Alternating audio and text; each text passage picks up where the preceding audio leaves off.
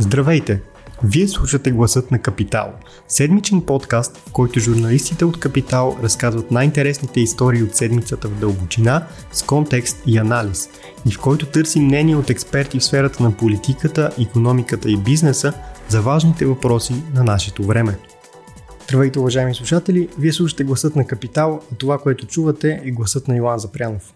Кога за последно сте получавали писмо през български пощи? Или обратното, кога за последно сте пращали писмо през държавната поща? Вероятно, отговорът сред повечето от вас е отдавна, а за някои по-млади слушатели не е изключено и да е никога. На тази мисъл навеждат данните за български пощи и нейния пазарен дял. Едва 2% по думите на вице-премиера Калина Константинова, която сега носи отговорност за компанията. Тези числа бяха изнесени във връзка с един не особено позитивен сценарий. Почтите бяха хакнати и на практика не работят от няколко седмици насам. Това води до проблеми с всички функции, които те изпълняват, от разнасянето на писма и пратки до изплащането на пенсии на гише. Константинова поиска оставката на изпълнителния директор Деян Дънешки. Получи я, а няколко часа по-късно, като изпълняващ длъжността, бе назначен Богдан Теофанидис. Съветът на директорите също бе сменен и в него вече влизат Лъчезар Арсов, Надежда Алексиева, Виктор Фачев и Виктор Караджов. Общото между тях са визитките от частния сектор и значителен опит, което, трябва да кажем, звучи странно, защото обикновено държавата трудно намира подобни хора за държавни предприятия. Още по-малко за един не особено привлекателен бизнес, какъвто са пощите. В тази седмичния епизод на Гласът на Капитал ще чуете първото интервю с Богдан Теофанидис, изпълняващ длъжността изпълнителен директор на Български пощи. Говорим си с него в първия му работен ден в Министерски съвет. Един от въпросите, на които ще търсим отговор, е дали той смята да бъде на тази работа по-дълго от 3 месеца, защото според плана за възстановяване в Български пощи ще бъдат инвестирани 100 милиона лева, които да превърнат дружеството в общ център за административни услуги, така наречения One Stop Shop, както и междувременно Български пощи да претърпят удар на дигитализация. Всичко това на страна се пренасяме към Министерски съвет, където разговаряме с господин Теофанидис. С ясното уточнение, че днес е първия ви работен ден, какво се случи през последните седмици или може би месеци в Български пощи, каква е атаката към дружеството и защо някои хора не си получават я писмата, я пенсиите? Да, първо здравейте. Мисля, че цялото общество като цяло проследи събитията от последните няколко седмици и месеци във връзка с Български пощи, което е, бих казал така, още един добър индикатор каква е важността на това дружество за нашето общество. За голямо съжаление влезе в полезрението ни с така лоша новина и тя е свързана с хакерската атака, която буквално смаза дружеството от гледна точка на това то да може да изпълнява дори основните си услуги. За съжаление и до някъде за радост пък, дружеството е изключително голямо, комплексно. Има много системи и възстановяването на тези системи е една много трудна задача. И въпреки, че множество държавни институции, както и екипите на самите пощи, денонощно почти по празници и след работно време работят за пълното възстановяване, поетапно разбира се, то все още не е на лице и все още има доста неща, които трябва да бъдат свършени, за да можем да вгледаме дружеството да работи така, както сме свикнали. В какво се изразяваше тази атака? Тя кога започна и може ли да влезем малко в детайли по отношение на атаката? Знаем ли откъде идва? Сега, аз без да съм технически експерт и без това да е моята експертиза, така наречената времева рамка на атаката, мисля, че стана доста публична. Буквално ден-два след обявяването на добавките за пенсионерите, това, което чуваме е, че има пробив в системата, вируса спи, след което е активиран в събота, точно ден след като започват изплащането на добавките. Отново казвам, без да съм експерт, моите лични изводи са, че конкретно това показва една цел максимално да се всее напрежение, максимално голяма щета да бъде нанесена в момент, в който по-трудно може да се реагира, по-малко хора мониторират системите, така че наистина напрежението в обществото да бъде максимално. В момента до каква степен Български пощи работи в някакъв нормален режим? Сега, Български пощи в този момент до голяма степен е възстановило повечето от основните си услуги. Един от големите проблеми пред това дружеството да функционира нормално е изключително голямата клонова мрежа, която е разпространена навсякъде в България. Което значи, че системите администратори на Български пощи буквално трябва да преинсталират и конфигурират всеки компютър и той по някакъв начин да стигне до клона, където да заработи. Тази задача, разбира се, включва хиляди километри изминати, изключително трудно е логистично, още повече, че средната възраст на техниката е изключително висока. Тоест ние регистрираме и голям процент компютри, които се повреждат по време на тая манипулация. И това е един от основните и наистина трудно решими проблеми. За да внеса един допълнителен штрих, за да може да бъдат извършвани плащания, модулът към НАП трябва да бъде активиран. Активацията на този модул не отнема много време. Буквално е в рамките на няколко минутки и с няколко секунди, около 30, пауза между два компютъра. Да, обаче, когато говорим за хиляди системи, дори тази активация, чисто физически, дори да бъде извършвана денонощно, отнема изключително много дни. Вие самият защо? Първо, кога получихте покана, предполагам, че от вице-премиерът Калина Константинова, да поемете ролята на изпълняващ длъжността изпълнителен директор на Български пощи, и второто, защо се съгласихте, както при вас, така и при останалите новоназначени членове на съвета на директорите, се забелязва, че това са хора, които идват от частния бизнес. Това е рядко срещана трансформация от частна компания към държавно дружество. Знаете ли, доста пъти ми задават този въпрос последните дни, близки, приятели и журналисти. Това, което много ми се иска, е това да не е странно. Това, което изключително много ми се иска, е да повлечеме крак. Аз и новото ръководство, както и многото други хора, които преди нас са направили все пак този скок, и да бъде всъщност повод за гордост, когато някой реши да работи за държавата, било то под една или по друга форма, дали държавно предприятие или държавната администрация. Аз смятам, че там със сигурност има място за повече специалисти с международен опит, с опит от частния сектор на различни пазари. И за мен лично това решение не беше много трудно, и когато вице-премиер Калина Константинова ме покани да бъда част от този екип, първо бях изключително впечатлен от самия екип. Мисля, че всички виждат какви хора са част от екипа. Господин Фачев, който е бивш директор човешки ресурси на Kaufland България, по-настоящем на SiteGround, изключително водеща компания, особено в сферата на управление на човешки ресурси, печели много награди. Господин Караджов, който е директор на Център за споделени услуги, където знаете всички процеси са изключително ефективни. Има специалист по киберсигурност, има също много добър юрист. И когато така аз видях екипа, това със сигурност наклони везните много в полза на това да приема предизвикателството. По отношение на Български пощи, там има и друг интересен, не би го нарекал точно сюжет, но Български пощи би трябвало да премине една доста сериозна трансформация. Според плана за възстановяване и според както е записано в коалиционното споразумение, Български пощи трябва да се превърне в one-stop shop, т.е. административни услуги, всички административни услуги да се предлагат през Български пощи. За това са отделени в плана за възстановяване 100 милиона лева. Как вие си представяте тази трансформация, при положение, че, както виждаме, има доста пробойни в системата на Български пощи? Значи, първо искам да кажа, че това е един уникален шанс за всяко дружество, но особено и за Български пощи. По плана за възстановяване са предвидени няколко дейности.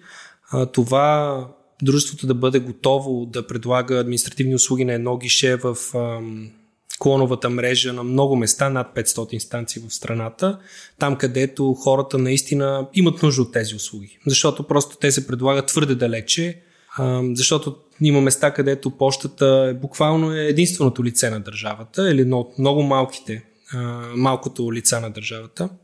Уникален шанс е плана за възстановяване, има различни дейности, в него има между другото над 30 милиона свързани с IT инфраструктура, които смятам, че има причина да са там и ако дружеството бе имало възможност да се възползва от тях достатъчно бързо, тази атака сигурно нямаше да изглежда по този начин. Така че смятам, че в плана за възстановяване, поне от моя прочит, са залегнали правилните неща. Смятам, че ефектът ще бъде много голям. И това, което ще има в Български пощи, след като този план бъде изпълнен максимално точно, ще бъде една съвсем друга поща, която изглежда модерно, приветливо място е, работи се на добри системи и се изпълняват много различни услуги. Сега малко повече може би за административната услуга на едно гише. Това за мен е една така доста модерна концепция, която всъщност позволява на хора, които до някаква степен се затрудняват с това да използват електронен подпис, компютър, т.е. по друг начин дистанционно да се свържат с различни услуги, а много такива ще бъдат дигитализирани, също от Министерството на електронно управление. Пощата да бъде всъщност посредник между хората, които нямат до тази степен тези умения или просто им е по-удобно на това гише и през нея всъщност да бъдат доставени през дигитална инфраструктура, която ще бъде финансирана от плана за възстановяване, тези услуги, били те да се издаде сертификат, били те да се отговори на въпрос, там където има най-голяма нужда. Понеже, както вече споменахме, става дума за 9000 служители, които ще са бъдещите така дигитални лица на държавата, ако плана бъде изпълнен успешно. На мен ми е много интересно как си представяте тази трансформация при положение, че повечето хора, които работят в момента в пощите, са по-възрастни, не е сигурно дали биха прегърнали идеята и така общо взето. Да, 9000 служители, това е пълния брой служители в Български пощи. Абсолютен факт е, че служителя на гише, който до голяма степен е лице на Българските пощи, дори в момента е натоварен с това да работи, и това стана публична информация и покрай атаката, с много системи. Много различни системи, много различни процеси и като цяло нашето усещане, разбира се, ние сме от 24 часа в дружеството, но за нас това е голям проблем. Нашето усещане е, че не е мислено достатъчно за тъй наречения job design, т.е. каква работа да дадем на един човек, предвид, че такива хора ние трябва да наемеме из цялата страна, дори в много малко населени места, така че този човек да може да върши тази работа ефективно. Едно от решенията, и то е доста така залегнато в плана за възстановяване, е това да се направи през подходящата система и процес, която да позволява за самия служител, както и за клиента, достъпът до тези услуги да бъде достатъчно опростен, да не позволява много грешки, да не включва много стъпки, за да може реално услугата да се изпълнява от служител, който няма нужда 6 месеца, да кажем, да бъде обучаван в спецификите на Националната агенция за приходите. Въпреки това, разбира се, в плана за възстановяване има и немалка сума за обучение на персонал, от която дружеството със сигурност ще се възползва, защото ние смятаме, че ако така се въведат и едни по-нови практики в обучението на персонала и се създаде една хубава програма, ще има много добър ефект и върху сегашните услуги и разбира се в това да могат да се изпълняват новите. Но със сигурност плана за възстановяване е една възможност да се опрости работата по-скоро, въпреки че добавяме нови услуги през една по-добра система, отколкото просто да добавим още няколко нови задачи на хората. Две неща свързани с това, което вице-премиерът Калина Константинова каза вчера. Първото е, няма ли някакъв парадокс в това, че в Български пощи работят 9000 души, което тя спомена, че доста голяма част от тях са включително и работещи бедни. Тоест има прекалено много хора предвид 2% пазарен дял от една страна и от друга има клонове, които затварят, защото всъщност няма достатъчно хора. Сега, не смятам, че има парадокс. Това, което трябва да разберат слушателите за Български пощи, това е едно сравнително комплексно предприятие, което предлага два основни типа услуги. Единият тип услуги са тъй наречените услуги от общ икономически интереси. Това е изплащането на пенсии, универсалната пощенска услуга и разпространението на печата, което на практика означава, че държавата финансира тези дейности, защото те са непазарни. Те в своята концепция пазара не би ги създал, защото те биха били губещи. Например, функцията да има пощенска станция в отдалечено населено място с малко население. Тези правила се регулират от Комисията за регулиране на съобщенията, при какви условия, при какви цени трябва да се извършва универсалната пощенска услуга и така нататък. До някъде това предполага и високия брой служители и разбира се много голямата клонова мрежа. Разбира се, частните оператори, те не са задължени да поддържат такава клонова мрежа, но ние пък като ново ръководство смятаме, че това, че клоновата мрежа на Български пощи е 6 пъти по-голяма от тази, която е създал пазара при най-големия конкурент, това пък е изключителна възможност да се развива бизнес и по другия тип услуги, които са пазарните услуги. Клоновата мрежа на Български пощи е наистина огромна, най-голямата е в страната и това дава една за мен уникална възможност нашите услуги пазарни да стигат навсякъде, стигат те да бъдат по-ориентирани към клиента, по-ефективни, смятаме, че са на така добра цена. И имат наистина огромен потенциал. Разглеждаме вече всяка една услуга по-отделно и работим в посока да наистина да ги подобрим и да излезем на пазара с едно много силно предложение. Сега искам да уточня нещо.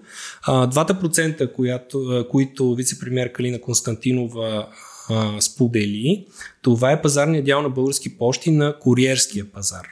Куриерския пазар, който е част от тъй наречената неуниверсална пощенска услуга, всъщност е пазарът, на който има огромен растеж и на който са основните доставчици на куриерски пратки в България. Това е един изключително атрактивен пазар, на който, за съжаление, пощите имат изключително малък пазарен дял. На пазара на универсална пощенска услуга, който това са основно писма, които се изпращат, който в тенденцията му, световната му тенденция като цяло е към изключително свиване на този пазар. Там Български пощи има доста по-голям пазарен дял, но пък за съжаление там, където те държат повече от пазара, самия пазар е много по-малък и постоянно се свива. А дружеството наистина се затруднява в тези мащаби да свива разходите си спрямо свиването на оборотите. Тоест казвате, че един от вашите приоритети сега, когато влезете в длъжност, ще бъде да развиете куриерския бизнес на Български пощи. Така ли да разбирам? Аз лично смятам, че Български пощи имат възможност да имат много по-голям пазарен дял на този пазар. Предвид, че услугата е на доста атрактивна цена, най-малкото. И малко трябва от гледна точка на предвидимост и може би някои промени да структурираме услуга, която смятам, че ще бъде атрактивна на този пазар на Български пощи. Особено пък и в моменти, в който има пикове и са много натоварени мрежите на други оператори. Аз не виждам причина Български пощи да не може да генерира много значителни приходи, с които приходи да решим и другия проблем основен, който вие също споменахте. Средната заплата в Български пощи е 820 лева бруто, което когато погледнеш една популация от 9000 служителя, сега аз няма да ги окачествявам по някакъв начин, но аз лично смятам, че ако дружеството се справя по-добре финансово, едно от първите неща, които трябва да се усетят е персонала, да се погрижиме за персонала. Още едно нещо, което искам да спомена и за което се говори много по-малко. Български пощи имат едно дългосрочно пазарно предимство и това е, че всъщност ти през Български пощи можеш да получиш или изпратиш пратка по целия свят. Тоест и в дестинации, които са изключително отдалечени и там на практика конкуренцията на българския пазар въобще не е такава, каквато е на куриерския. И ако ние като едно ново ръководство успеем да създадеме този пазар, за да може повече хора, например, да гледат в Япония, в онлайн магазините, какви са цените на дадени продукти или да поръчват от Америка, от Южна Америка, от целия свят въобще. Смятаме, че има цели категории продукти, които биха били по-изгодни. И ако успеем да създадем един процес, в който да бъде предвидимо всъщност за клиента колко време ще чака поръчката, колко ще плати, каква информация да предостави на търговеца, така че когато това бъде на пакета, максимално бързо пратката да премине през митница, смятаме, че оттам може да генерираме доста бизнес за пощите. Вие отделили ли си някакво време, планирали сте някакво време, което ще иде изцяло само за анализ какво не е наред в пощите? Това, което е, бих казал, едно от не многото предимства за новия управленски екип на Български пощи е, че вице-премиер Калина Константинова на практика още с влизането си като принципал на пощите е организирала проверки в Български пощи от на практика всички държавни институции, които са проверяващи и реално имат отношение към тях. Много от тези проверки и в момента текат, така че ние като едно ново ръководство вече виждаме някои предварителни резултати, но като цяло чакаме и окончателните проверки. Разбира се, провеждаме вече и свои такива. Немалко проверки текат от специализираните институции от към киберсигурност. Така че смятам, че когато всичко това успеем да го съберем и го погледнем, ще виждаме вече една съвсем друга, доста по-пълна картина за текущото състояние на дружеството. И като добавка към това, което по-рано в разговора Нина попита, колко време би отнело за един служител той да бъде преквалифициран към новата дейност на Български пощи, която да е дигитален център? Сега, плана за възстановяване, тъй като е наистина изключително мащабен, той поначало изисква техническото време, услугите да бъдат възложени, да се разработят, тъй като пощите като публично предприятие, държавна собственост, няма скоростта на едно частно дружество и всяка поръчка трябва да минава през процедура. Тези неща отнемат някакво време. Това, което ние коментираме, е един изключително прецизен и детайлен project план, така че различните потоци, включително и този, за преквалификация на персонала, за допълнително обучение, да можем да ги започнем, дето се вика, още от тази седмица, за да може, когато моментът дойде да стартираме първите пилоти за новата услуга, ние да бъдем абсолютно сигурни, че вече сме избрали фирма, която да изпълнява и обучението, или да го направим по друг формат, през пощите директно. То да е готово, ние да знаем къде действаме, да знаем кои служители и въобще всичко да е подредено, така че да имаме достатъчно време това да се случи. Няма да бъде прост процеса, но и служителите на пощите, особено на това ниво, на гише, са свикнали до някаква степен, за добро или лошо, да изпълняват много услуги и наистина им прави чест колко бързо всъщност промените се случват. И примера също е кибератаката. Буквално в рамките на тези служители успяха да реагират, за което ги поздравявам, и да минат на хартиен процес. Планът за възстановяване предвижда точно много неща, както вие вече споменахте, за които ще бъдат обявени търгове. На вас ли ще пада сега честта да разработите всичките документи, защото доколкото си спомням, търговете за ремонт, мисля, че трябва да тръгнат първи в това второ 3 месече на годината? Сега, голяма част от новото ръководство ние идваме от частния сектор и истината е, че не сме специалисти в самата документация, в подготвянето на търговете. Това е причината изключително да се радвам, че един от новите членове на съвета на директорите, всъщност госпожа Надя Алексиева, е юрист с опит в управлението на такива проекти. Това, което мога да кажа, е, че самия план, тъй като тези 100 милиона са почти изцяло капиталова инвестиция, е много детайлно разписан, което наистина много помага, буквално до брой компютри, каква точно инфраструктура и така нататък. Тоест домашното там до голяма степен вече е написано, много работа се е хвърлила, не само от това да се одобри, разбира се, политически, но и това да се изработи изключително прецизен план от експертите. И смятам, че това до много голяма степен улеснява и провеждането на поръчки. Включително е факт, че за да се остойностят линиите в този план, вече са правени някакви предварителни пазарни проучвания. Вие самият планирате ли да кандидатствате и евентуално, ако така бъде решено, да останете на този пост и извън тези 3 месеца? Когато се приех поканата да оглавя Български пощи в тази ситуация, аз реално смятам, че заявих ясно, че за мен Български пощи са мисия и кауза. Смятам, че това дружество заслужава най-добрия възможен управленски екип. Вярвам много в конкурсите и в това как те могат да бъдат организирани, наистина, за да привлекат най-добрите специалисти. Под каква форма аз ще остана в Български пощи след тези 3 месеца, предстои да разберем. В момента целият ни фокус е запретнали сме ръкави и се опитваме максимално бързо да се справим с остатъчните проблеми всъщност от кибератаката. След няколко месеца, когато наближи времето за тези конкурси, може би ще надигнем глава и ще преоценим ситуацията и ще видим просто кое е най-добро за дружеството, дори от нашата лична гледна точка. И за финал, след 1 година, в най-оптимистичния сценарий, как би изглеждала в вашата визия Български пощи? След 1 година, надявам се, вече Български пощи да е много по-напред по плана за дружеството. Първият приоритет може би е да осигуриме дългосрочна финансова стабилност. Надяваме се да успеем дружеството най-накрая да се върне на пътя на печалбите. Със сигурност да спечели повече пазарен дял и много качествена работа да бъде свършена по плана за възстановяване. В рамките на 1 година, тъй като плана е 3 годишен, се надявам дружеството и управленски екип, който и да е той, да наистина така да е успял да постави основите на изпълнението на този план, да са тръгнали пилоти, да направи много точен анализ, кои клонове, как, защо, за да може наистина в следващите пък 5 години да виждаме дружеството там, където искаме да бъде. Си нов имидж, на печалба, хората да се погрижиме за служителите на дружеството и въобще то да изглежда много повече като един ефективен западен пощенски оператор. Много благодарим за този разговор. Благодаря ви аз.